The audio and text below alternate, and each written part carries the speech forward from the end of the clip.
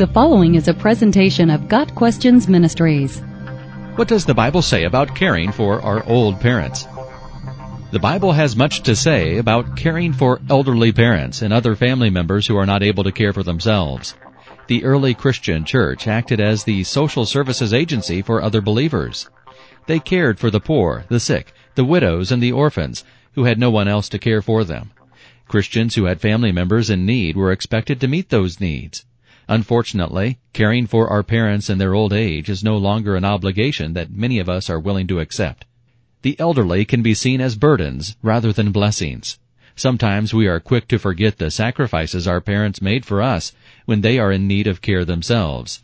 Instead of taking them into our homes, whenever that is safe and feasible, we put them in retirement communities or nursing homes, sometimes against their will. We may not value the wisdom they have acquired through living long lives, and we can discredit their advice as outdated.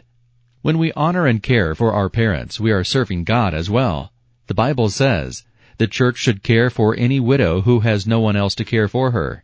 But if she has children or grandchildren, their first responsibility is to show godliness at home and repay their parents by taking care of them.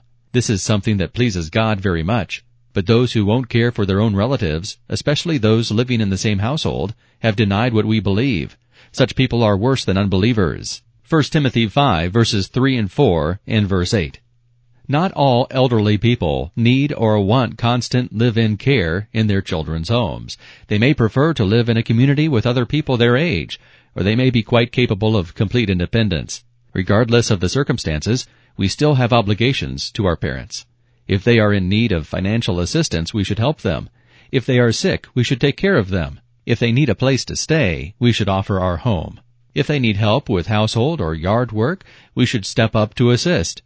And if they are under the care of a nursing facility, we need to assess the living conditions to make sure they are being properly and lovingly cared for. We should never allow the cares of the world to overshadow the things that are most important, serving God through serving people, especially the people in our own families. The Bible says, honor your father and mother, which is the first commandment with a promise, that it may go well with you, and that you may enjoy long life on the earth. Ephesians 6, verses 2 and 3. Got Questions Ministries seeks to glorify the Lord Jesus Christ by providing biblical answers to today's questions. Online at GotQuestions.org.